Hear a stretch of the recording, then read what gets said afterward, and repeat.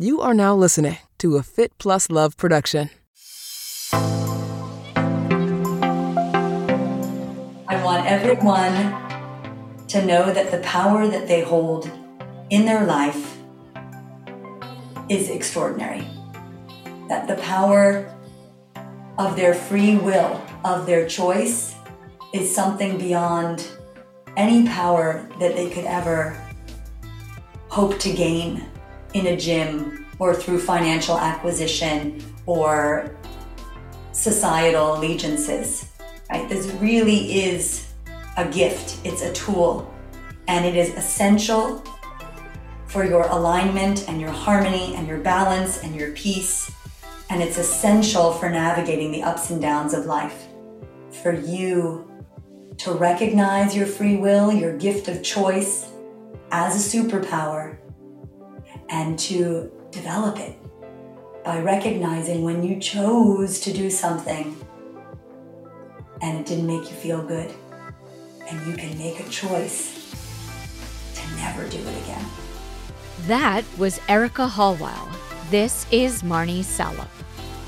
Thanks for tuning into my podcast, Marnie on the Move. Each week, I will be inviting interesting, innovative movers and shakers to join me on the show and share their story. You will discover and hear from thought leaders, experts, influencers, and entrepreneurs from the worlds of wellness, sports, beauty, fitness, fashion, and more. Marnie on the Move will feature an eclectic mix of people I know, work with, and think are generally doing cool things. On each episode, I sync up with my guests about life, career, and training, and showcase their expertise and story. Hello, welcome, and welcome back to the Marnie on the Move podcast. I'm your host, Marnie Salop. I am so excited to connect you with today's guest, Erica Hallweil.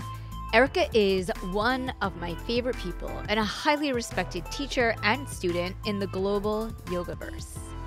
I have been practicing yoga with her for years, and during the pandemic, she was one of the first teachers to get on Zoom and start teaching. Her classes helped me get back to my yoga practice and helped me mentally persevere through those challenging months and years. I will be forever grateful. Erica has been teaching yoga for 25 years and practicing since 1993. After practicing and exploring several styles of asana and integrating that into her teaching, her relentless curiosity and longing eventually led her to the practice of Ashtanga Yoga. Today, she uses the system of sequencing of modern Ashtanga Yoga, but many of her classes are now a blend of everything she has studied over the past 28 years. I highly recommend practicing with her in person, if you can, or on Zoom, as she teaches classes for all levels of yoga practitioners and is just such an awesome teacher. Today, Erica joined me on the podcast to shed light on her newest venture, the Life Glow Project, a multifaceted destination for all things uplifting, including group yoga classes, private instruction and guidance, yoga retreats, meditation, breathwork, and pranayama. And she joined me to talk about her exciting new workshop launching in January 2023 called Radiance, Return to the Essence of You. And it is just such perfect timing for her to offer this 8-week immersive course, which we talk about on the podcast. When we first hopped on to chat, we were talking about the weather and the temperature, which moved into climate change and global warming. But like any conversation or class you have with Erica, there is always a deeper and broader meaning. And by the end, you have a totally new perspective and feel inspired by the light she sheds on whatever it is the topic she's talking about. I know I always do. In addition to a deep dive into her classes, practice, and upcoming workshop, Erica shares where her yoga journey began, how it has ebbed and flowed over the years. She shares why being in alignment with the universe is so important, and how feeling is our superpower. We cover a few yoga-inspired topics. We also cover a few yoga-inspired topics and so much more. It is a super fun and inspiring conversation. Born and raised in New York City, now living with her family out on Long Island, Erica is truly one of the few people I know who I can say is successfully living a yogic lifestyle and has managed to weave the principles and practices of yoga into a modern day life. If you're interested in practicing with Erica or signing up for the Radiance workshop, go to thelifeglowproject.com and follow Erica Hallweil on Instagram. More details in the show notes. Before we dive in, shout out to our sponsors at Inside Tracker. Inside Tracker is the ultra-personalized nutrition platform that analyzes your blood, DNA, and lifestyle to help you optimize your body from the inside out. It transforms your body's data into meaningful insights and a customized action plan of the science-backed nutrition recommendations you need to optimize your health. Get 20% off today at insidetracker.com/MarnieOnTheMove or use our code CheersMarnie. Now, on to my conversation with Erica. We all have a lot of problems. I'm like hot and cold at the same time. Hot and cold. That's a whole other story, right? Oh no, I'm not feeling that yet. I mean, it's just like the nature of my house. Like, oh, really? My cold, but like my armpits are hot. Like, yeah. It's hot. It's interesting because it's actually like today in New York, it's hot outside. I mean, not hot. It's like 60 degrees and it's really hot for foggy. December. Yeah. Yeah. Well, don't get me started on global warming and climate change because that is a very sad topic. And well, we can talk about it off camera or whatever, but I watched a really interesting show about the most recent ice age and all the cataclysmic events and very bizarre climate shifts that were happening, many of which were similar, more extreme than what we're experiencing now, but similar. And then Nilu, my daughter, looked at me because they do a lot of like climate change propaganda at school. It's not like they're encouraging the children to think for themselves. They're like, this is what it is, and this is the problem, and this is what needs to be changed. And I'm not a fan of that, especially when it's doomsday stuff, because it just pushes one agenda, and then we're closed off. We're not thinking innovatively anymore, right? And so Nilu looked at me, and she was like, that's funny. You know, those are a lot of the things that they talk about now with climate change. But where are all the cars that are causing the problem? And where are all the animals that are causing the problem? And I was like, wow, Nilu, like that's nuts, because you're right. Sometimes the planet really just does have cycles. And in a weird way, you wonder almost if it's not super egoistic of us to think that we're responsible for everything that the earth is going through. Oh, that's interesting. You know, and maybe it is just, maybe the earth is trying to shake us off. Like, that's not so great, but like maybe the earth does this when it's like, what's happening on the earth is not vibing with the earth. And it like, but what she said, it was just so innocent and so thought-provoking. And sometimes with agendas, when people decide there's an agenda and they market it and they sell it, it closes us off to thinking anything else could possibly be the way. You know, November 7th, it was 70 degrees. Like, when has that happened? And like, and like, what are we, I don't know. I mean, it's like, it's hitting home. Like, it was, for a long time, it was like this idea and this concept, and people who were scientists and explorers and advocates were deeply immersed in it, trying to tell us. But now we're seeing it, like, in the United States, like, So I think sometimes I really think of the earth as a body, and like we're bodies. You know, we were just talking a second ago about like one part of you being hot, another part of being cold. And you were like, oh, just wait or whatever. Yeah. And it's like, if you're having a hot flash, that's a symptom of a dysregulation, a hormonal dysregulation. Right. So if the earth is having hot flashes, if the earth is having ice caps melting, if the earth is having, because of what humanity does, a demineralization of the soil, let's say, instead of thinking of it as like stamping climate change on it and then X, Y, and Z, let's look like we would with human health. Where are the earth's detoxification pathways clogged. And what can we do as individuals to clear those pathways? Because when the human detoxification pathways are clogged and the system can get rid of waste and the system can receive fresh nutrition, right, health is the result. So maybe we need to focus not on measuring carbon, but on cleaning the waterways, right, and cleaning the airways and feeding the soil, not with nitrogen fertilizers, but feeding the soil with the biodiversity that is supposed to exist in the soil, right, and the minerals that are supposed to exist in the soil by planting things just to be, plowed back into the soil, nourishing, feeding the soil. So the earth has its ways. I heard something that the forests of plant life at the bottom of the ocean are actually, aside from being much, much, much larger than all of the rainforests of the planet, are much more responsible for the oxygen that we breathe. And what do we do to those ocean floors? We drag heavy nets and just scrape them in an attempt to catch fish. Right. Way too many fish to sell cheap on the market. So I do think that there is a role that humans and modern business and modern society plays in the destruction of the planet's natural capacity to sustain its health and vitality, the same way that we do things to destroy our own capacity to sustain our health and vitality, staying up too late, eating processed foods, so I'm not like global warming. I'm more like the earth is sick the way people are sick. And what can we do?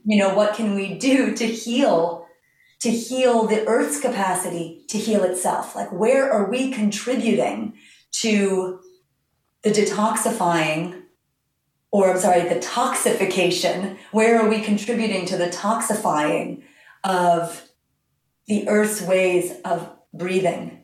And how can we help detox the earth? And I'm always like, am I allowed to curse on here? Yes, like I always, totally. call bullshit. I do. I call bullshit on people who claim. That's why I've been training with you as a yoga instructor for like 20 years. I love it. No bullshit with Erica. I call bullshit on saying you love the planet and then focusing on things that can only be measured in a lab. Someone that loves the planet is someone that does a beach cleanup. Right. Someone that loves the planet is, and it's not, by the way, the plastics. I mean, you have to see Seaspiracy. Like, there's a lot of agendas that are being pushed that aren't really the problems. And sometimes, we do the clickbait, we love the headline, we get all up on our soapbox, and it's like, no more straws. Like, really, the plastic straws were that's the issue with plastics. Yeah. No, but I really like that sort of perspective on it, because it gives it a better context for people to understand. Is like, it's not just like something that's like so far away from you, in the sense that it's like climate change. Whereas like, if you look at it from the perspective of the health of the earth and Mother Nature, and the earth is sick, and when people get sick, we do things to take care of ourselves, and we don't just label it and then do something else. I think it's a really relatable idea and concept. Yeah, I like it. I am so psyched to have you on the Marnie on the Move podcast today, Erica. This has been something I've wanted to do from day one, and I'm just so glad that you are coming out of your comfort zone to be on the podcast. Thank you. Thank you. Yeah, I apologize. It has taken me so many years to receive your invitation and respond to it. One of my favorite things that you do in your yoga classes that you've been doing all through the pandemic is you pull a card and kind of talk about that card from different decks, whether it's tarot, an archetype deck, this one by Kim Krans that I love, or the spirit animal deck that I also love by Kim Krans because the pictures are very beautiful. And you kind of talk about that card and how it relates to the practice that day or just general in your life. And I think it's a really fun exercise. So I thought it'd be cool if we could pick a card from one of these decks. I just want to say that I don't always do that in class, but I think that, when the whole lockdown experience began, and I went digital, virtual very early on, and people really had such a direct and overwhelming experience of uncertainty and waiting in between. And if that's not something that you regularly practice, it can be very dysregulating. And so I think that the pulling of the cards came out of that need to remind people that they're never alone, that there is support all around them all the time if they're willing to open up and receive it. And the cards that we chose that for years were so apropos, were so aligned with what was happening in the message of the day. It was really, I erased all of those classes. I didn't keep a Zoom library. Okay. They were so special. They really were so special. And I'm happy that you got the cards, and I can't wait to see what the universe has for us. Yeah, right now. I mean, I have been, so sometimes on business calls, I have some clients and people I work with that are into this kind of stuff, so we'll pull a card before we even have our meeting and just talk about it. And I just read what it says. Like, I'm not really psychic, but she writes beautiful things, and then maybe it excites a thought in you, and then you can riff. All right, cool. So which deck do you want to do, since you're the guest? Let's do. Why don't we do the Archetype guidebook? All right, cool. All right, here we go. I'm opening up the Archetype deck. And give it a little shuffle. I will. This is always fun. So in case you're watching this, it's really beautiful. If you hear loud noises, it's me dropping everything on the floor. Okay. So I am taking the deck out. I'm going to shuffle the cards. I'm sure Erica does not need a book. Or do you? No, I like what she said. I think what she said was so beautiful. And like I mentioned just a moment before, it usually inspires a whole other set of thoughts and feelings. Oh, I can't. What are you feeling? Where? I wouldn't even know how to begin to describe which card to pick. So you're just going to have to feel it, grab one. All right, I've got one. I'm just picking it from the middle of the deck. I have there's no secret here. Okay. The Bardo. Oh, my. I don't even know what a Bardo is. Oh, good. You feel those skulls around there? Oh, I love skulls. Okay. That's like the land of Kali. Let's see if she writes about Kali Ma. Okay, let's get it up over here. The Bardo. I haven't used this deck in a while. That's all right. Okay. You can edit all of this out. No, I'm not. I'm not going to edit this out. This is fun. Okay, now I might actually need my glasses. So get it going. All right. Oh, you know what? What? I can read it.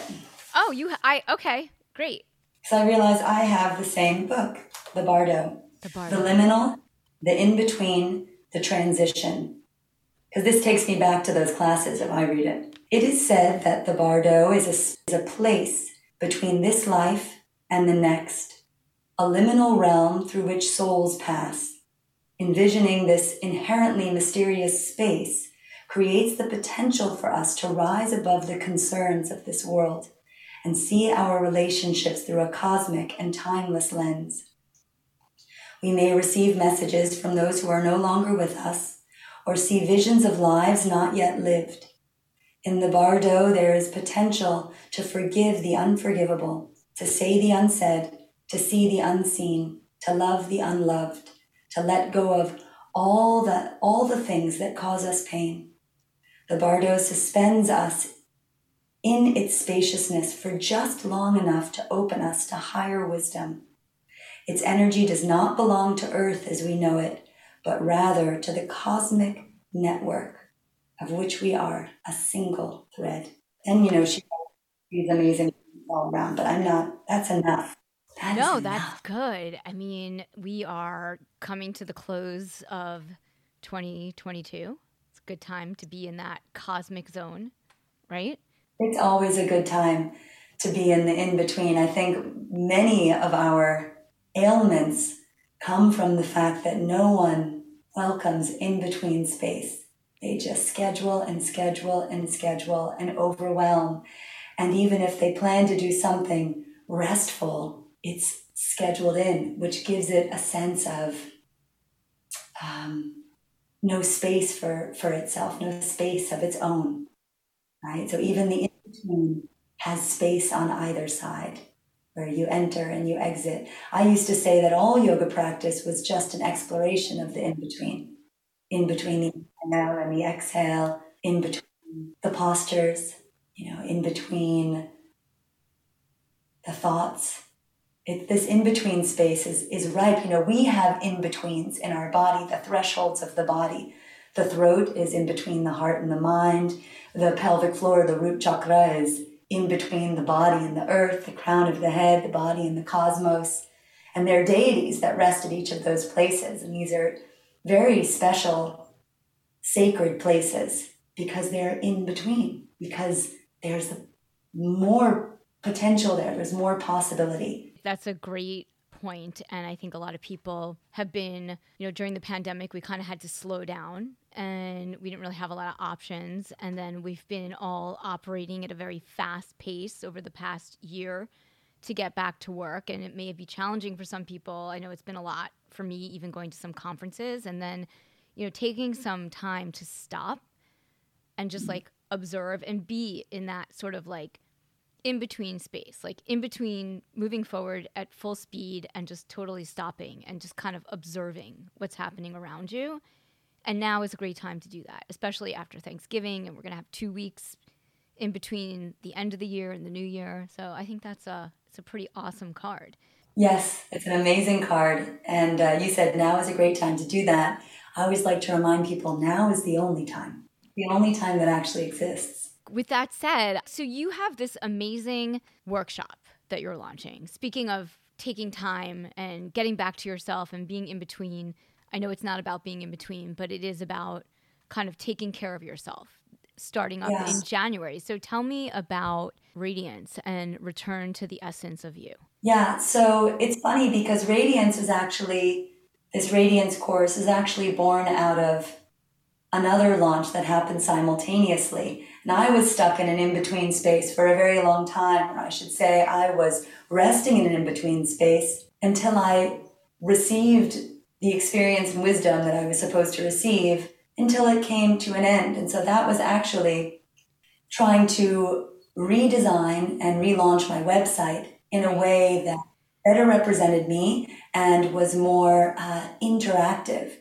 Because, if you've ever taken my class, you know that I'll bring just about anything that happens in life into the practice space, whether it's in the form of a story or a movie reference or a piece of literature or a play or an experience I had walking in the park or something my dad once told me, because yoga was never meant to be, these yoga practices were never meant to be separate from life. In fact, it was a gift. It was a gift.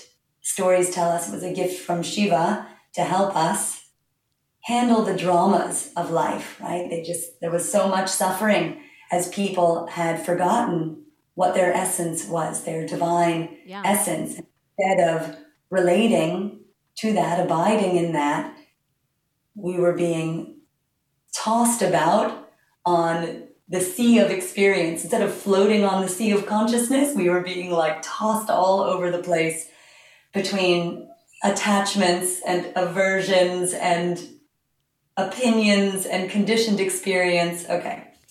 So I really always felt that it was great to bring into yoga practice every bit of life experience that we could all relate to, that we could all share. Right. And so it's through that power of integration that things stick. So instead of seeing your yoga practice as something separate from your other self-care practices, or seeing diet as something separate from self-care, this sort of compartmentalizing of everything. So I wanted to bring it all together in a living digital platform, an evolving and expansive digital platform.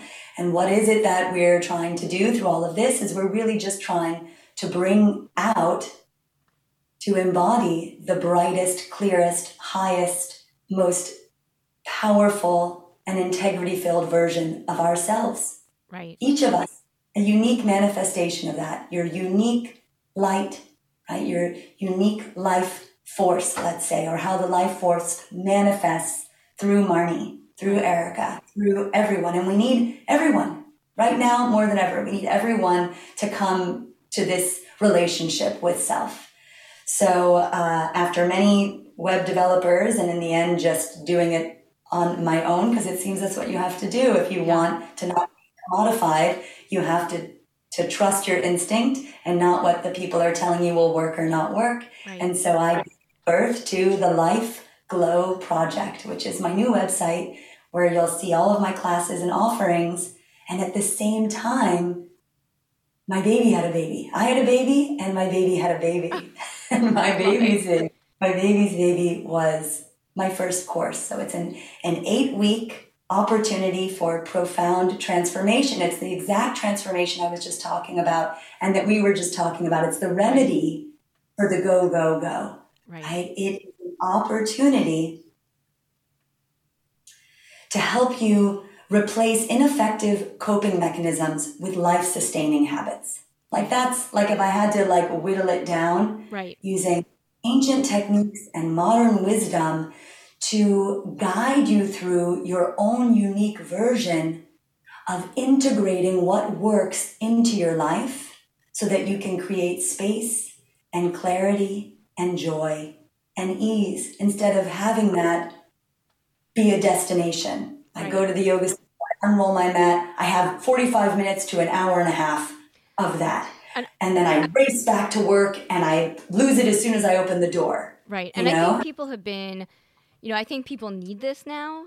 And I think that is something that, people who practice yoga, I think that depending on where you are in your practice, I think everybody wants that. Like they have this amazing feeling when they're in yoga, whatever their yoga is. And then they come back and it's like they return to the office. And how do you bring the experience and the lessons that you learn from yoga back into your everyday life, and why are they separate? And it's the same thing with, it's with yoga. It's also with everything that you do, like that you love, like athletics, like you go out for a run, you go for a swim. A lot of my listeners are triathletes. A lot of them practice yoga, or it should be the goal, right? To bring it all together, have it not be separate. I think the issue that you're starting to talk about, which I think is a very interesting phenomenon, is that we're stuck in this pattern of doing. Mm-hmm. So we don't really have a problem when it comes to action. People are actually really inspired to take action, fresh starts, jump starts, resets,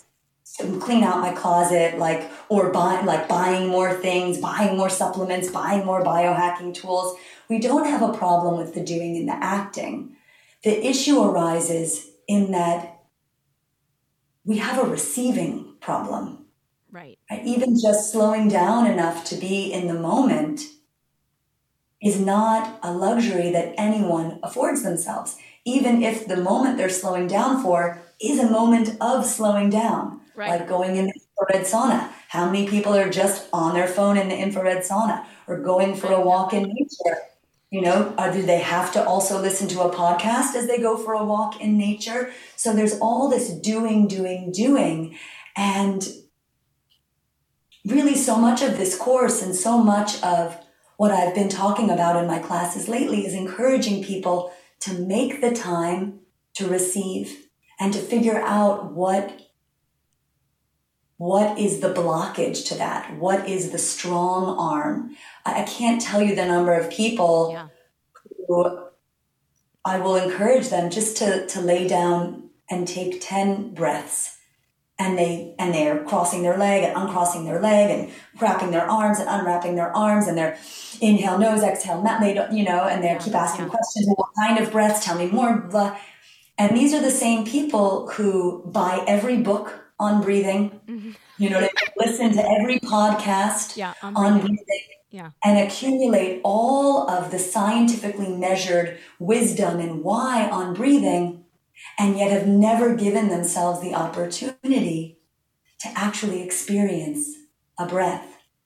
And then when they try and there's resistance or even an inability at first, they buy another book on breathing. and read a whole other book on breathing. And I always say, imagine if when we were teaching a child to walk, after the first stumble, if they just sat on the ground forevermore and were like, you know what, this walking thing is not for me. I just fell down once and that's it. Like, that's all I've got in me. Somebody bring me a scooter, you know? And it's a shame to think that we need to have that kind of patience to remind ourselves how to breathe in a conscious way. Because the thing with breathing is you're doing it unconsciously. You're doing it involuntarily. Your body is providing you with enough oxygen to not pass out all the time. That's the kind of living that we're doing. We're doing bare minimum just to not pass out. And if the breath is the vehicle through which we experience everything, is that how you want to experience everything? At the bare minimum? Or do you want minimum? Or, you know, just at that level of the amount of oxygen we're giving? You know, you're looking at the sunset with just that much life force. You know, you're hugging your partner with just that much life force. You know, you're listening to that music, you're dancing, you're whatever it is. And the point is, if we can create a way to open up and to receive yoga in its fullness, not in this compartmentalized, you know, asana here and morning routine, morning routine there. And, you know, all these things that have gotten popular, they're all within the realm of the yogic arts and sciences. Dinacharya is the Sanskrit word for daily routine. And it's a routine that aligns you with the energy of the outside world during the season of your geography in the time of your life, at the time of the day. I mean, it's like, it's broken down. But again, you need to give yourself an opportunity to really receive. And then on the tail end, how did it actually make you feel? Sometimes we love something. I'm going to use the kale salad. I think it's better. I think making fun of kale is funny. Because I grew up in Manhattan when kale was just a decorative plant in the planters of Park Avenue. We were like, what is that? It's kale. It was decorative. Anyway, I do love kale. I love it sauteed, and I love a well-massaged, finely chopped kale salad. So just a note for your listeners, when you have these kale salads, when you're making them, you must do something to make the kale more digestible. So first, chopping it, a fine chop is great, and then a sprinkle of salt, and then lemon, or oil, and then literally get your hands in and massage it, and you will see the kale change color and texture in just a matter of moments. And what you've actually seen is the bridge between kale is good for me and my body can extract what is good for me in the kale. What about putting it in a smoothie? Does it have the same effect? Like in terms of chopping it up? I guess the mastication of the motorized blade of the blender should do something to make it easier to digest. Yeah, it's because it's hard to eat when it's not cooked. Yeah. But in that smoothie, if you put a little bit of citrus or something with vitamin C, you will extract even more of the nutrition out of the kale. Okay. But my point is, the kale salad's actually a really great example of something that you read was good for you, heard was good for you, think is good for you, and then you just shove it into yourself any which way, and then maybe it causes bloating or indigestion, or maybe it just made you grumpy. Maybe it wasn't really for you. But in this massaging and in this chopping and this preparing of the kale, we turn something into what we know or what we believe into something that we do in a way that is nourishing. Right. Instead of just forcing, I'm supposed to wake up at 4 a.m. to do my yoga practice. That's the only time. Well, most people, when they do that, they didn't prepare the night before. Mm-hmm. It doesn't fit in with their responsibilities in the day. So yeah, they get their yoga practice done by 5:30, but they're in a bad mood. Yeah. They're grumpy. This is called a niyamagraha. It's something that you're excessively grasping. Yeah. Because you didn't give yourself the opportunity to ask, how did it make me feel? So it's like important to bring to all the things you do, to bring like an awareness and an intention, and also to like appreciate that and to like think about it, not just do it. And to not just think about it, but to feel it, right? So thinking happens in the brain. And what breathing does is it allows us to feel. And then as soon as you name the feeling, watch out, the thinking is going to come, okay? Right. The thinking, is it a good feeling? Is it a bad feeling? I don't want to feel that. I should have felt some other way.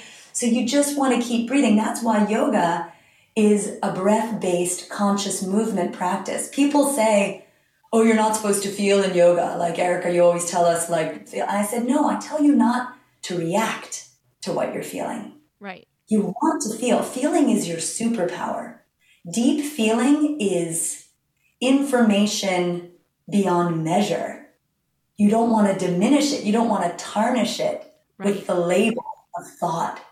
And then you get to choose a side. And then you get to measure up. We don't want any of that. But please never discount your feeling. Never miss an opportunity to feel deeply. Yeah, that's amazing. All right, shout out to our partners, Revitin. Revitin is my go-to when it comes to toothpaste and oral health. I have been using it for years. Revitin is a prebiotic toothpaste that is an all-natural, vitamin and mineral-rich formulation that gently cleanses, whitens teeth, and freshens breath while helping to restore gums and reduce harmful plaque. It's free of SLS, synthetic detergents, or additives, and contains no harsh chemicals, fluoride, artificial colors, sweeteners, or dyes. Created by biologic dentist Dr. Jerry Curatola years ago when he recognized the need for a new and effective oral care product that could support sustainable health within the mouth. Revitin fosters a balanced oral environment with beneficial microorganisms that optimize nutrient absorption and act as the body's first line of defense. The oral microbiome is the gateway to optimal full body health, so make sure you take care of it with a great toothpaste that does not have fluoride or harmful chemicals. Get started now with Revitin Prebiotic Toothpaste. Use our code MARNI15 at Revitin.com to jumpstart your health. That's MARNI 15 at Revitin, REVITIN.com. Now, back to our conversation. Back to Radiance and your course.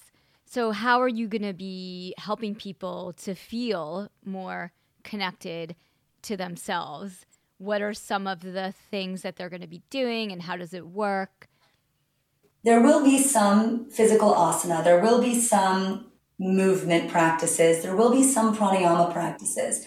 But there will be a tremendous amount of grounding techniques, visualization techniques, lymphatic activation techniques, and really guiding people toward the different ways that they can build morning routine, midday routine, and evening or nighttime routine. And then there are also little resets that you can do at any time to flip the switch on a mood or a feeling that is draining, right? So these are all built in to some recorded content, and then twice weekly, 30 to 45 minute practice sessions that will start with a guided meditation to put us all in a receptive state. And then I will introduce a topic or a practice. And then every other week, there will be a Q&A where people can say, okay, so I did that, blah, blah, blah, blah, blah, before bed, and it actually kept me up. I thought it was supposed to make me fall asleep. Very rare, very unlikely, but just to give a tangible example that people can grasp, because the truth is we are all individuals. So it's possible you did that too close to your bedtime. It's possible you need to apply oil when you do that. It's possible you need to do that in the mid-afternoon. And so that Q&A, alternate week Q&A, is an opportunity to hear about other people's experiences and to fine tune the techniques. There's certain things you would do when you were sick if you were, recovering from an illness, and other things you wouldn't do if you were recovering from an illness. And then I have 3 guest speakers.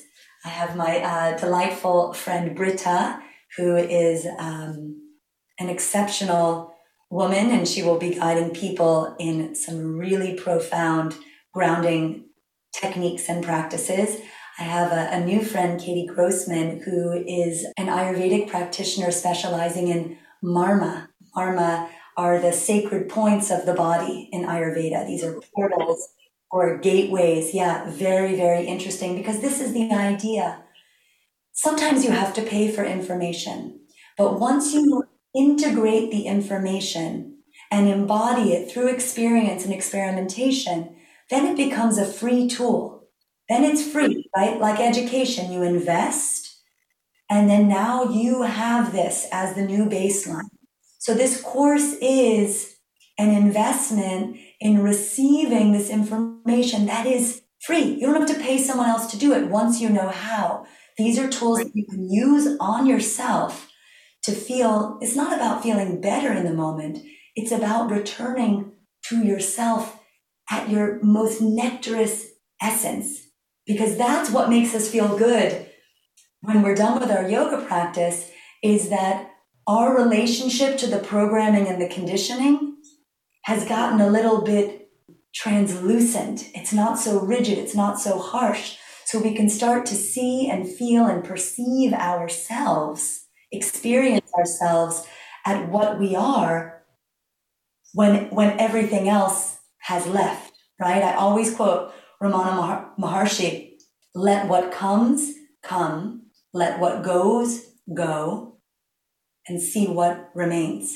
I mean, this is our journey. And so just to get back to it, and my third speaker is a beautiful woman named Julie Civiello Polier. She is like a shamanic facialist who does face reading and techniques to release through facial massage trapped emotion from various times of our lives, like emotion trapped from our 20s, from our 30s, from our 40s. So cool. It's so cool. These women are so cool. I'm pretty cool. I feel like what makes people cool is their passion for their purpose, is their enthusiasm, is their commitment to learning forever, and then not hoarding that information, then sharing it and inspiring others to take it and integrate it and make it their own.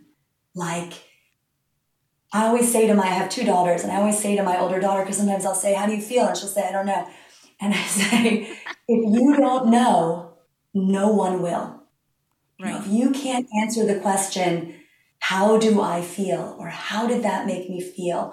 Or what kind of residue did that leave? You will forever be an enigma to yourself and to the entire world. And we need the opposite of that right now. We need everyone understanding how they feel, and not an intellectual feeling. Like it's not a sob story. I'm not asking you for your sob story. I'm like, what is your pulsation? Like, what is your frequency? What is your resonance? What do you want most out of this life? And if your answer is anything other than to vibrate in alignment with the harmony and balance of this beautiful universe, then your happiness will be finite, I think, like, what do I want out of life? Like, I just want to have fun and, like, feel good. But why? Okay, great. So you want to have fun. Why is that? How does having fun make you feel? Makes me feel great. I like an adventure. I like to try new things. So would you say it makes you feel alive? It makes me feel alive, yes. It makes me feel alive, makes me feel happy. And what does feeling alive feel like? Like flying. You know, like you gotta keep scratching the surface and scratching the surface, because what you'll eventually get to when you take it to its essence is it's boundless, expansive energy, full of potential. And that's what harmony with the natural flow of the universe feels like. That's what we are. So if you go at our essence, we are that boundless, expansive potential, right? You start as this human body, you break it down to organ systems, you break it down to organs, you break it down to tissues, you break it down to cells. Then within the cells, you have cell organelles. Inside of that, maybe you just have chemical compounds. Inside of that, you have elements. Inside the elements, you have atoms. But we've learned atoms are what? Energy and empty space. So no matter what you say your answer is, you whittle it down, you get to the feeling, The feeling is that. The feeling is the expression of you in this moment is boundless and expansive. In the world of yoga, we say it is Satchitananda, pure absolute consciousness, awareness, and bliss. Space, ease, joy. That is your essence. Yeah, that's beautiful. This is amazing. I love that you're launching this program at this time in 2023 as we start the new year. And I feel like we're not over this pandemic, but at least we've kind of acclimated in a way to the new, whatever the new is. And so I think we all need to kind of hit rewind. So let's hit rewind with you too. How did you get into yoga? I had the very good fortune of being introduced to yoga by the mother of a friend of mine, my best friend at the time. I was 14 or 15, and she had a private yoga instructor that came to her house.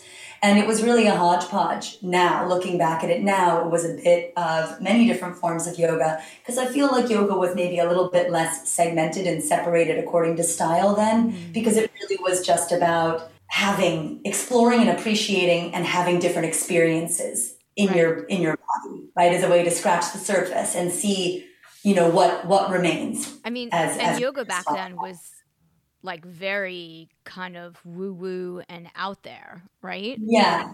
So I lived in Manhattan, so it was something you could find, but it definitely wasn't mainstream. And a couple years later, I was wandering in the East Village and thought I was entering a East-West bookstore, but it turned out that it was a yoga school, and I was totally culted into staying for my first class. I was in jean shorts and a tank top, and I stayed for like 2 or 3 classes back to back, and then left. But because I lived uptown and this was downtown, it didn't become a regular staple. I was an athlete, so I had a lot of physical obligation around my school and didn't have a lot of free time. But every couple of weekends I would go and check it out, and then really started practicing almost daily around the age of 17. And then when I went to college, there were like a small collection of other people like me who had sort of found yoga, and we would practice together. And some of them would have like bootlegged cassettes of their class that they would go to at home, and you couldn't even like hear the instructor or anything. Yeah. And we would practice by those. And it's funny to think about that now. It is, right? And then during one break, I came back from school, and the studio where I had been practicing was having their first ever teacher training, because teacher trainings were also kind of new. And this was in 97, and the training was going to start in 1998. The owner of the studio was gifting this training to 5 students because he needed teachers. Right. And we all had to apply, and I was chosen, and it was a very intensive program. It was an 18-month-long program with another 6 months of what we lovingly referred to as indentured servitude to the studio. The Dharma part of your practice. For free. Yeah.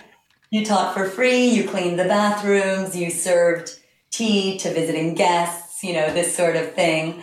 But I actually started teaching before the program ended. I really I really took a shine to it. And so whenever a sub was needed, the teacher, the head of the studio would ask me to sub. And it was amazing.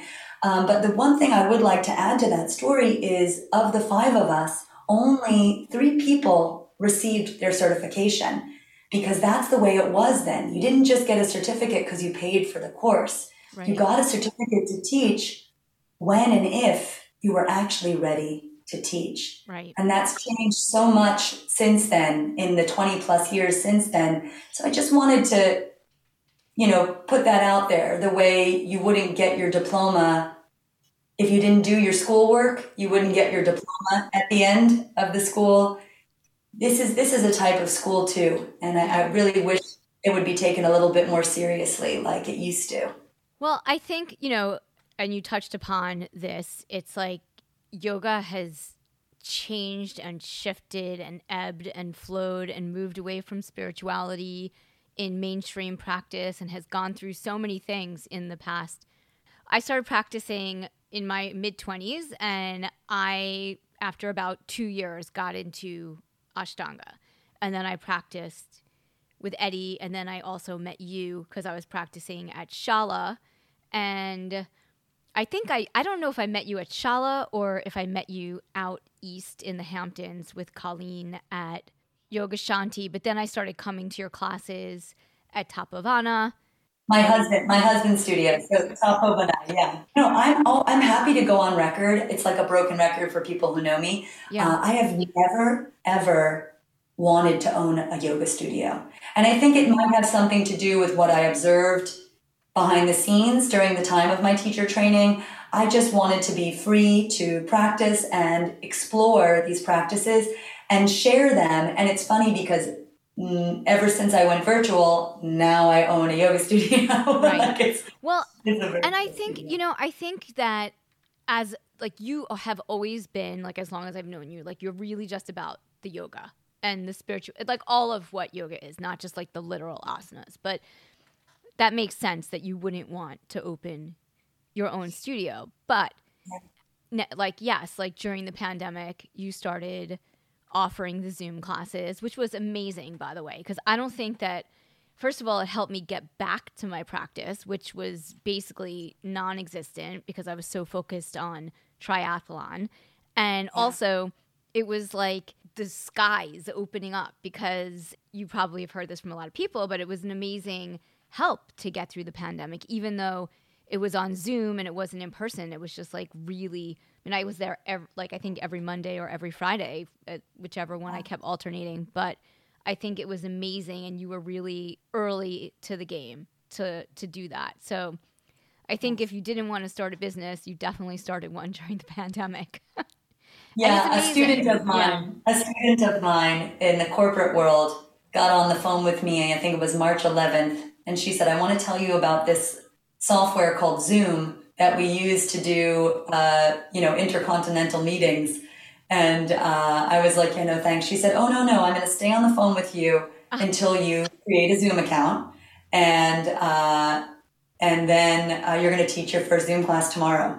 And it was really like the actual day that the world decided to shut down. So I was really early in on it. And it was beautiful because I saw people from all of my years of teaching all over again in one space. And it was really uplifting, and I think very, very helpful for people to have that sense of community, and I called it sacred togetherness. Yeah. It was amazing. Honestly, I have to say, it was so cool that you were like, no other yoga teacher was doing Zoom that I knew at that moment. And I was like, go Erica, because it was like the opposite of everything that I had known. I was like, yes, finally Erica is teaching on Zoom. So, and what about your own practice? You have been practicing a long time as well. So has your own practice changed over the years? Totally. Like I said, I came to yoga as a teenager, a very physically active teenager, very competitive, very athletic. And I actually, right off the bat, loved the intense physicality of yoga that was completely, especially at that time, devoid of competitiveness. Right. Like, you were too busy doing what you were doing to look around or compare. Nobody had yoga clothes. Everybody had the same crappy mat. Like, I would practice in scrubs and a tank top, and I think that it really afforded us like a beautiful golden age to just be involved in our own exploration. But back then, I mean, there was definitely the Iyengar Institute. Mm-hmm. And you heard a bit about Ashtanga at that time, but for the most part, it was this free form, ever evolving vinyasa. That was really what was happening in New York City when I was really getting involved in practice. And there would be some Kundalini exercises thrown in. It was all interwoven, some integral yoga stuff, like it was all interwoven. And so I used to pride myself on never having taught the same class twice. I would spontaneously improvise all of my sequences and try to sustain the best and most even breath count that I could. I used to play, in my opinion, amazing music. Yeah. I would, read poetry, all that you can imagine, as a 20-year-old, 21, 22, 23, right. 24, right? So then life got a little bit challenging and there was no one teaching like that anymore. Yoga was really getting a little bit more specialized. And it got to the place where if you were studying with a teacher, like if you did a teacher training with a teacher, sometimes you would come out of that teacher training as a Xerox copy of that teacher. Right. So the individual voice that was so apparent in every manifestation. I mean, like you take a place like Jivamukti in the late 90s and the early 2000s, they were all teaching Jivamukti yoga. Jivamukti was, they trademarked their type of yoga. It has to have these tenets in class, whatever. But each teacher was unique in the way that they shared it. And so when the yoga teacher trainings, I think maybe because they got shorter, I'm not sure. So all of a sudden, teachers were shying away from their own voice and were adopting their version of a more senior voice. And I think that I didn't necessarily enjoy that. And that's when I found Ashtanga yoga, which I had previously poo-pooed because someone that I held in very high regard talked smack about it during a time when I was very impressionable. They judged Ashtanga practitioners as being excessively disciplined and loveless and rigid and militant, and that the practice was nothing like life because it was the same thing again and again and again. And that really stuck for a long time. Yeah. And I had the opportunity to practice with some great Ashtanga teachers and did not receive the teaching because of the conditioning, because of the judgment, because of the what have you. And then life got confusing and overwhelming, and I just couldn't handle anyone's chatter, like the incessant chatter, the music, the poetry. I wanted none of it. This is my time to breathe. And somebody said, oh, well, maybe you should, think about returning to Ashtanga. And I was like, oh, I've done that before. Like, that's not for me or whatever. But again, it's just about if you're willing to receive it. Because that's really all any yoga practice is. It's learning how to receive Atta. Atta is the first word of the Yoga Sutras. Atta means now. So yoga is the study and exploration and experience of being in the now. And so now was the time. Now was the time for me to embrace this practice that I had previously rejected. And then like anyone new to anything, I became a bit of a zealot and very, very strict and stern because I felt so strongly about the power of the recipe to transform. I feel strongly about the power of the recipe, and I really like the asana and the philosophy practice behind Ashtanga. I like it because when it's like the alphabet, that's how I feel, and you do the asanas, but you don't have to think about the asanas. Like you're thinking about breathing. The focus is breathing. At least that's for me. Every now and then I get a little bit focused on the right positioning for me that I'm not going to get into. Or you look at that TV. You look at that TV in your room sometimes. Yeah. Or or there's a dog coming in. But no, but so you got really into like that. It healed me. It healed me. And in many ways, it created a blank canvas, a reset, because prior to that, my practice and my being had gone through so many different teachers and so many different opinions about alignment and so many different opinions about sequencing and everyone just trying to put their stake in the ground about practice. And my body was in pain, and taking the structure and the supports of the modern Ashtanga practice, right? What we've come to know it, really did heal me. It healed me. It put me back together. It put me back together in such a way that eventually I was able to soften away from the rigidity, because in the end, I don't want anyone to say a name with yoga. It's yoga. It's not Iyengar yoga or Kundalini yoga or Ashtanga yoga. Yoga is yoga. And as soon as we put a name, as soon as we think up a label and we stamp a label on it, then we can start playing that game. That's for me. That's not for me. That's good. That's bad. That's for young people. That's for boys. That's for, whatever nonsense. And the truth is, just receive it in the moment. And you can make a choice to do something else, but the medicine is in the now. Yeah. And really the postures are arbitrary. They are. So I've sort of returned. I do teach 2 weekly classes, a half primary and a full primary, traditional count, traditional sequencing, beautiful metronome. And then my other classes are a beautiful blend of what I used to do with what I've done for the past 15 years, right? So the first 10 years and the past 15 years together. And I think that that's the way moving forward, is to incorporate what you've learned and to redefine how you share it.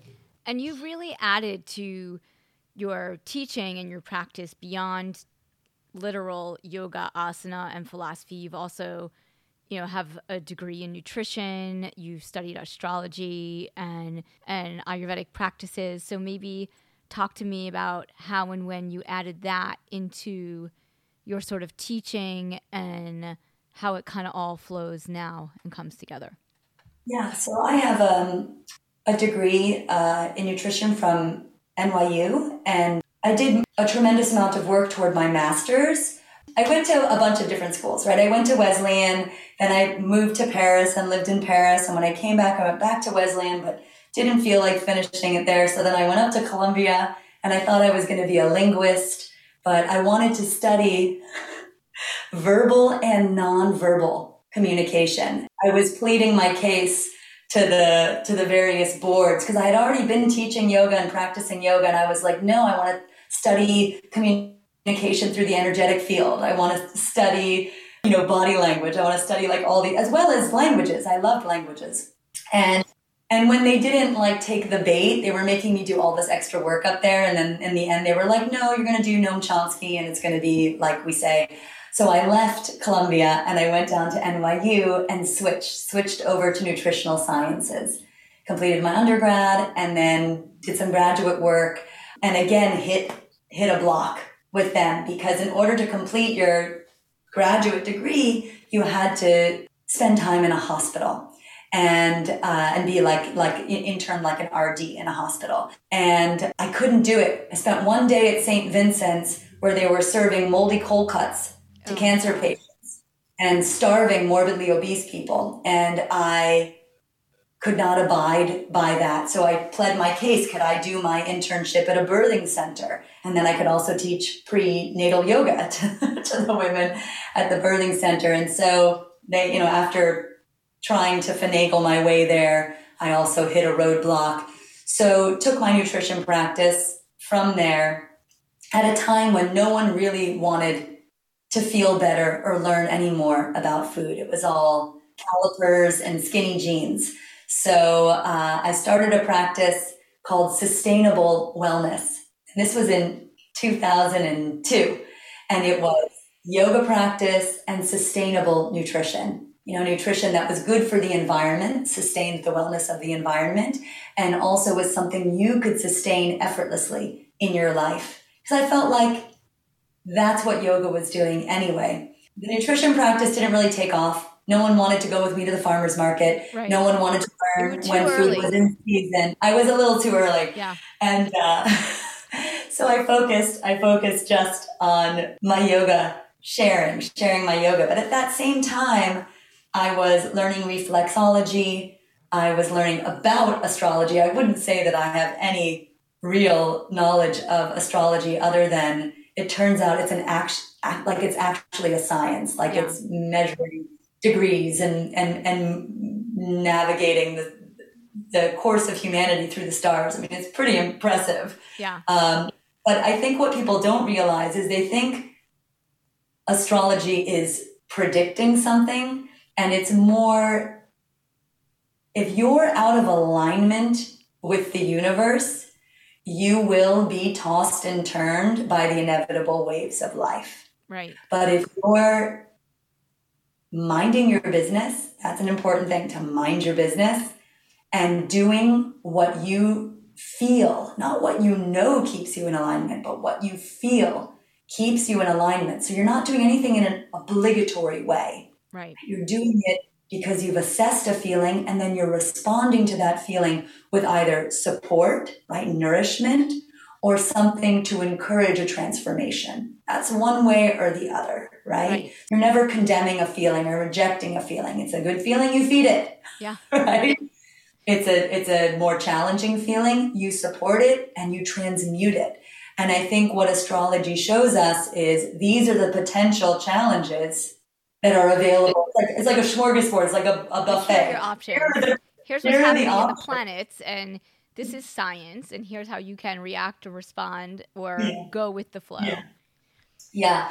So, and then Ayurveda, I mean, I've done some workshops and stuff, but I wouldn't say I am a lifelong student. Yeah. I have studied just about everything, and I love it. And if there weren't so many movie quotes and song lyrics in my head, like I have a great memory for facts, for data. So there's a lot in there, and there's so much room for more. I just love learning, but I do always want to remind everyone that information is actually a perfect example of more might create a state of clutter and indecision. This accumulation of information with how quickly it's moving nowadays, instead of giving you what you had hoped to learn or what you need to know to improve how you feel, it fills you with far too many choices. Yeah. And since we live on a planet of free will, having too many choices challenges our ability to make an effective choice. Yeah, so you can make the right decisions. Yeah. Just rewind for a sec. You studied in Mysore also. Yeah. Where did you connect with Ayurveda? When did that happen? Ayurveda was part of my first teacher training. Okay. There were sister doctors from India, from Kerala, and they did a 4-month module within the teacher training. So my introduction to Ayurveda was there. Okay. I have studied with Dr. Laud in New Mexico. I have a dear friend, Kyle Roberts, who is a Ayurvedic that my husband met in Mysore in 2008, I think. And so Kyle will regularly come up here and do consults, and I learn more every time I speak to him. And of course, I've read books and things like that. But again, of course, to become a specialist is one thing. Yes. But Ayurveda is part of yoga. Right. It's not separate. So if you're studying yoga, you're studying Sanskrit. Yeah. You're studying the culture and context of the practice and the beauty of the Vedic world. You're studying chanting. You're studying both Vedic chanting and bhajans. You're studying breath work. You're studying cleansing rituals. You're a whole life experience. Yeah. How did you meet your husband, since you guys both are in similar industries. Yeah, Corey has the timeline better than me. Okay. He remembers our first meeting. I don't. Although I do remember when he tells the story, I remember I was wearing a purple Jivamukti tank top. It must have been like, I don't know, like 1999 or something. And I was at the health food store in Sag Harbor getting a juice. And maybe it was 2000. And he says that he saw me and he had just started getting into yoga and he saw I was wearing a yoga shirt and he came up to me and started talking about yoga and that I said, oh, well, you can take my class. And I told him what I taught and I walked away. I don't remember this meeting or something. Like he really tells it better. I might be butchering. Well, we're going to have him on the podcast separately because he's got a pretty cool Ayurvedic practice around food and catering and all that stuff. So you mentioned it earlier. He started the Tapovana Healing Center. And again, it was to prevent yoga in its fullest expression. He was always talking about the role of food, the role of ritual, puja, seasonal cleansing. And then since he had an actual brick and mortar, when the pandemic shut everything down, he was like, I don't want to teach on the computer. And so he focused on his food offering. So it's South Indian Ayurvedic food that, in my opinion, turns directly into consciousness. You eat this food.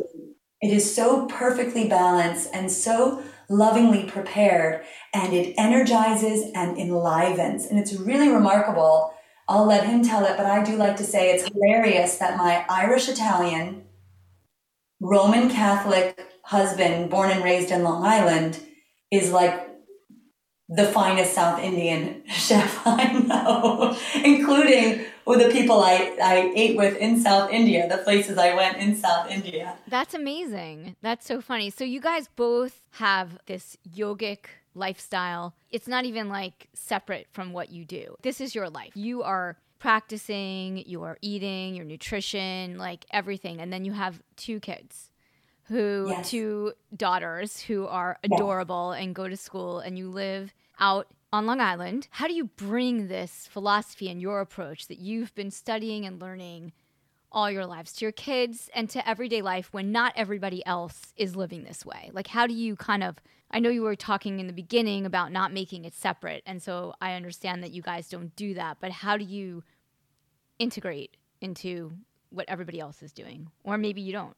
The girls, people always say, like, do your girls practice yoga? And what they mean is, do they unroll a mat and do the shapes? Okay. Sometimes they did more when they were younger, when they were mimicking what they saw us doing. But the girls do have daily breathing practices. Is very helpful for them. I should actually email Eddie and let him know that the girls use the breathing app, the app that Eddie Stern created guide people either through a visual or through sound support, an auditory experience of keeping the breath at a ratio that helps to downregulate the sympathetic nervous system and upregulate the parasympathetic. So it puts us back in this space of receptivity, because that's really what that is. That's why whatever you hear at the end of a yoga class, you're always like, oh, that is so profound. It's not. It's just you're receptive. You're not thinking of what's next. You're with it and you're letting it penetrate. So for the girls, I think more important at this moment in their lives than forcing yoga asana is keeping them in that receptive state through short breathing sessions, 5-minute breathing sessions, and they do a shorter ratio than we would do as larger people, to keep them in a place where they can experience the world and respond instead of react. A lot of children today are not experiencing the world. They're experiencing the AI version of the world. Right. Krishnamurti wrote, I think it was published in 1932, although supposedly he never wrote anything, they were just talks, in Education and the Significance of Life. He said that we are living in a world of secondhand human beings. that people are just reading about someone else's experience or someone else's travels and incorporating it into their lives as if it were their own lived experience. Now they already have an opinion. So if they ever do go to that place or see that thing, they're not going fresh, open, and wide-eyed. They're going with prejudice already. They're going with programming, conditioning. Right. So he wasn't even talking about walking around with a societal programming device in your hand 24/7. Because as playful and as amazing as it is nothing more than a tool for propaganda. Yes. You know, how you should look, how you should dress, how you should react, how he should react, how they should react. Right, how you're a teenager too, a teenage daughter. So that's... Yeah. So, but I was pretty honest with my girls about how I don't think I would have managed very well if gossip didn't end at the end of the school day, or if there were a permanent record of some place or thing that I did or didn't do. And in my very honest sharing with them, because that's the main thing that I try to do with my girls, is be honest to a T. And sometimes it gets me in trouble with Corey because he thinks that I'm telling them things that are not age appropriate for them to hear. But I want them to know that no topic is taboo and that they can come to me no matter what. And that can only be established, that trust can only be established if I am legitimately honest with them. If I feel like it's totally inappropriate, I'll say, ask me again in a year or 2 years. Oh, that's good. Yeah. No, but I'm pretty revealing with them. And somewhere in that sharing, they recognize that they didn't want the new paradigm. They wanted to see if they could just be outside of this phone reality. And so my older daughter has a phone, but no apps, no social media of any kind. And she's 16. And my younger daughter is 11, and she doesn't have a phone yet. She has an iPad for trips to and from soccer practice, to do her homework, and to text a little bit with her friends. And then how do they feel? Like, how were they during the pandemic? I resist sharing this. Okay. But we loved it. Okay. We love each other. You know what? It's okay. and the girls really rose to the occasion, because I was working 16-hour days, mm-hmm. and they were schooling from home, and Corey's space was closed down. So our kitchen was the Tapovana Ayurvedic kitchen. It could have been a very stressful and disorienting time, but it just felt like really special that we supported each other, and that we had the kind of relationship we had going into it. Yeah. That carried us through it. I always say that, I've had a couple of traumatic things happen to me in my life, and that I had already been steeped in these practices. Right. They were available and essential and effortless for me through these moments of extreme grief or confusion or frustration. And so very quickly I could reemerge stronger, brighter, and clearer. It's much harder to scramble for new skills when you're feeling devastated or at your wit's end. Yeah. So, so I think that's also something that people can feel like they'll say like, I'm not a yoga person. And I think what they mean is they're not an asana person, right? And so that's how we integrate yoga into our lives and with others, because it's not a thing. It's a state of being. Right. It's a way of life. It's like, it's a return. It's a return to your true nature. That's great that the girls can see you guys every day living your lives, how you do it. And you're just like, you present them with the options, and then they can be involved as much as they want or not. But it seems like you are very lucky that they are. Well, when they come home with problems, everyone has problems. The advice we're giving is not necessarily the advice that's normally given. It born out of the philosophy of Vedanta, or a working understanding of the Yoga Sutras, and how the mind works, what ego is. I always love hearing your thoughts and interpretations of the Yoga Sutras. One of my favorite Yoga Sutras of all time is the Yoga Sutra number 2, Chitta Vritta Nirodha. So what are some lessons that you've learned from practice and philosophy that really resonate for you, that you find yourself using every day? Wow, that's tough. I wouldn't say that there's one thing that I keep going back to again and again. I recently took a beautiful Vedic chanting course with a woman named Shantala. I think it's called, I'll have to check, I think it's called Veda Studies, is her website. And she said something that was so beautiful. We were chanting the Gayatri mantra, and she said something like, committing to your life as an expression of your divinity. And I thought, and those might not be her, right? I could be paraphrasing, because that's what the Gayatri is about. And that's really what it is. That's why we don't need to put a word before or after anything. Right. And that's why it's so essential that we get out of the mind, because the thinking mind creates separation. There is no separation in the resonance of the heart, in the light of the soul.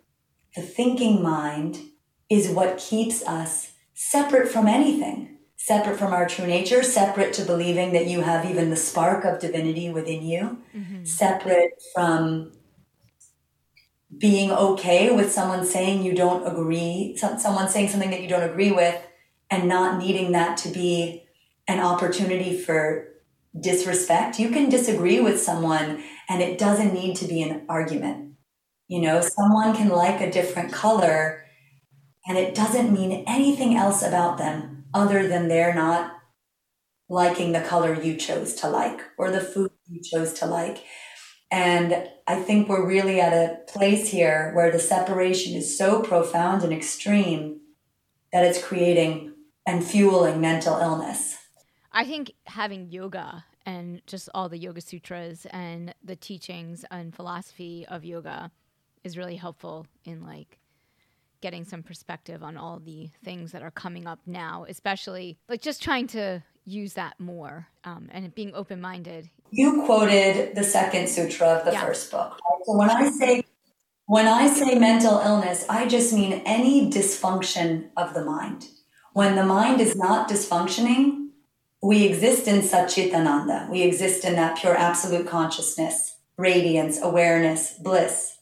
So what you cited, Yoga Chitta Vritti Nirodha, what you cited was how we end the malfunction of the mind.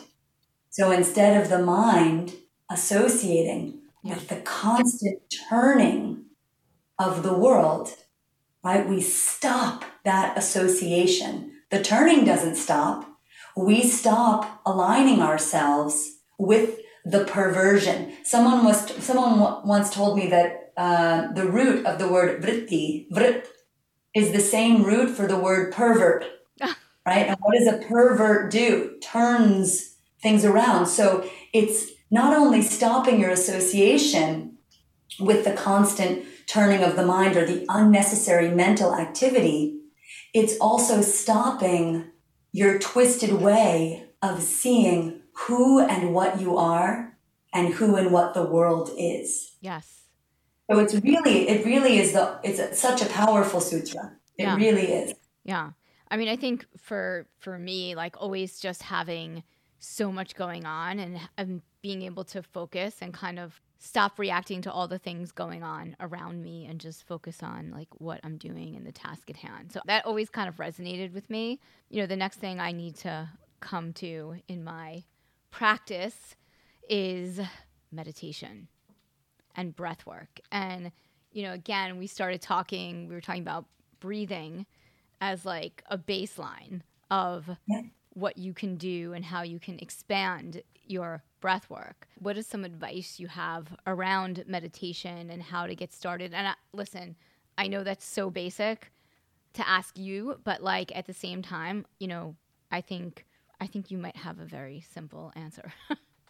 Yeah, basic. It's not so basic at all. And, there are a couple ways to go about it. I always say when you're starting something, you go for ease and convenience. Right. If it's helpful for you to listen to a soft voice guiding you to a place of relaxation, relaxation is a wonderful precursor to meditation, right?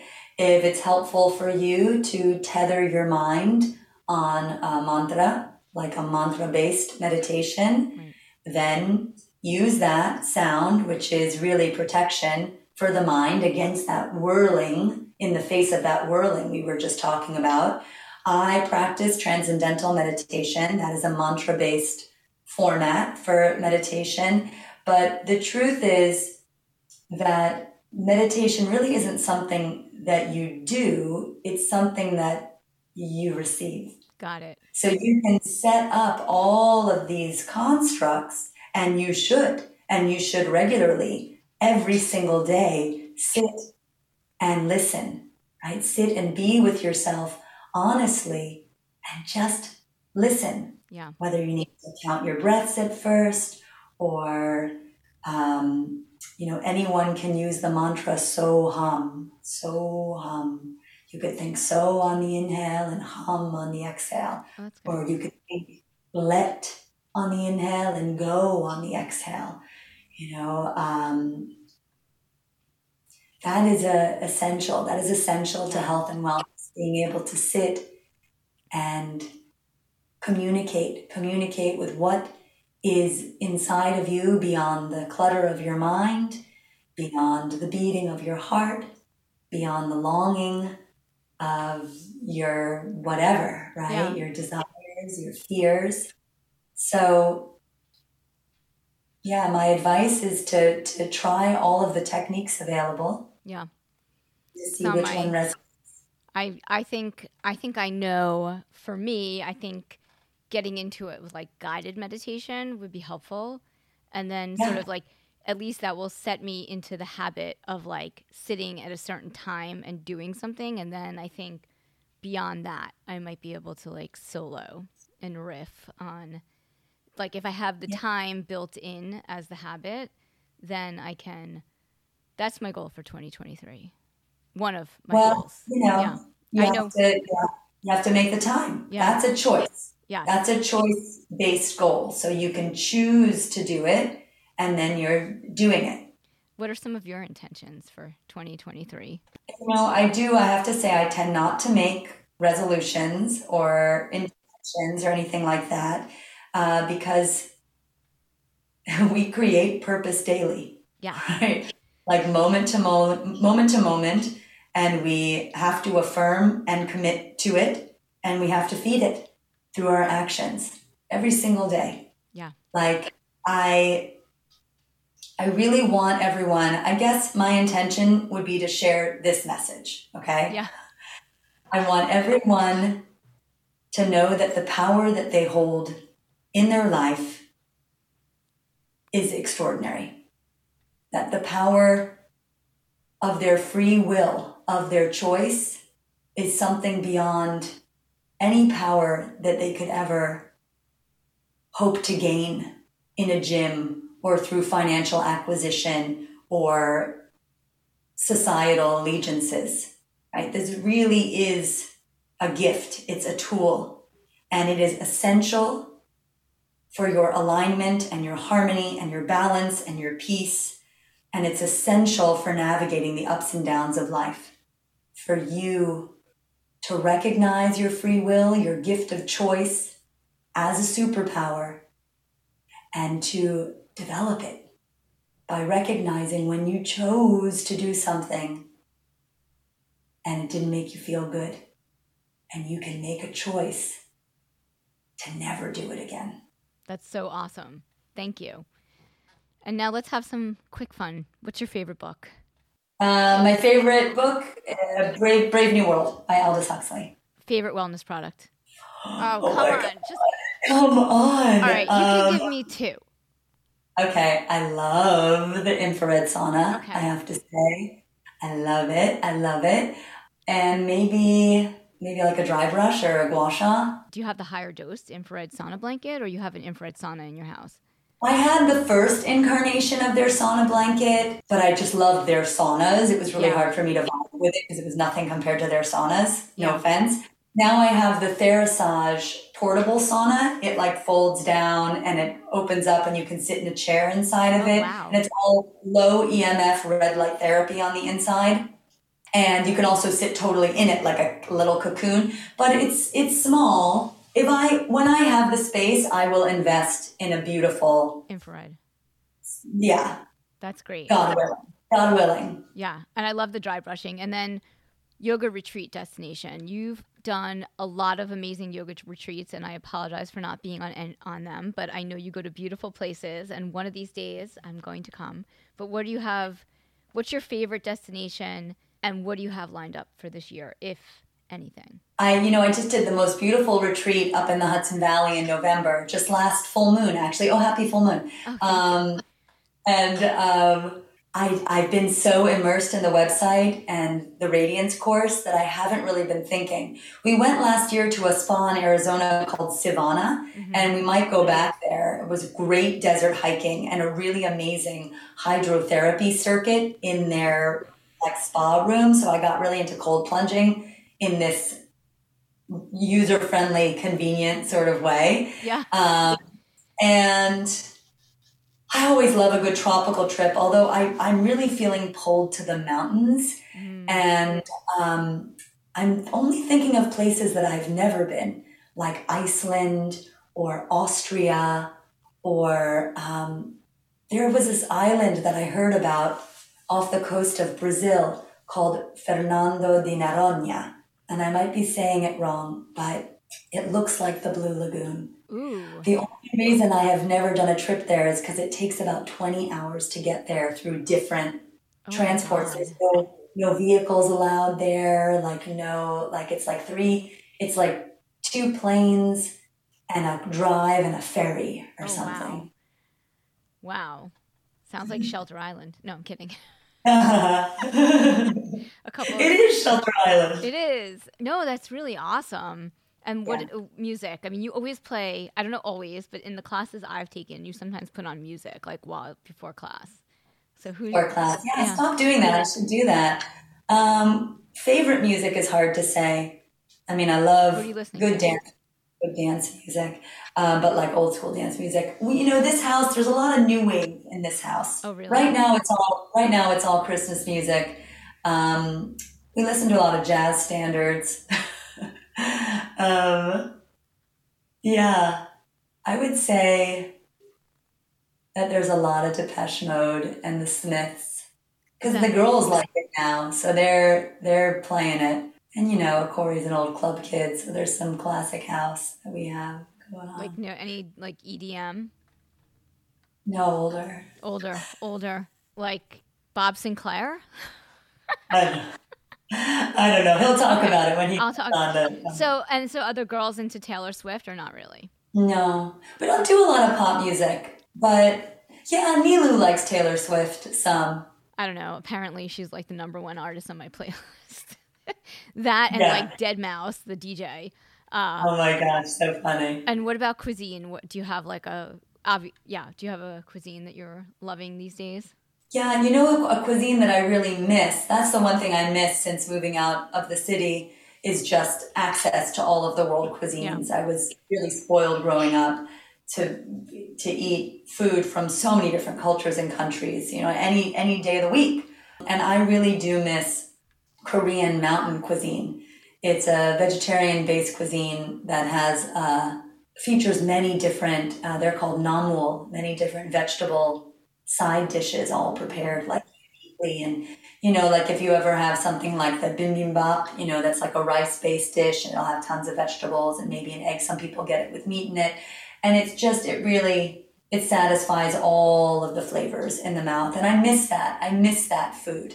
I really do love that food. And then I gotta say, more and more, as much as I love going out to eat, and I do, there is nothing quite like home-cooked food. Yeah. And Corey cooks when he's at work, and I cook at home. And the family dinner table is very special to me, and getting as many colors and flavors and textures on everyone's plate is something that I take very seriously. I love all your food photos on Instagram. Those are always very inspiring. I usually turn it on like when I'm starving, and then I'm like, maybe I'll make an avocado salad with all these yummy things. Yes. Inspired by Erica's Instagram. Post it, send it to me. Well, it won't look as good as yours, but I will post it. Is everybody vegan or vegetarian in your house? No, I was vegetarian and vegan, both, quite naturally as a child until my second pregnancy. So I was I was 34 when Nilu was born, and all of a sudden, for the first time in my life, meat started smelling good, looking good. Even I was allergic to milk as a child, so I never had any kind of cheese or dairy or anything.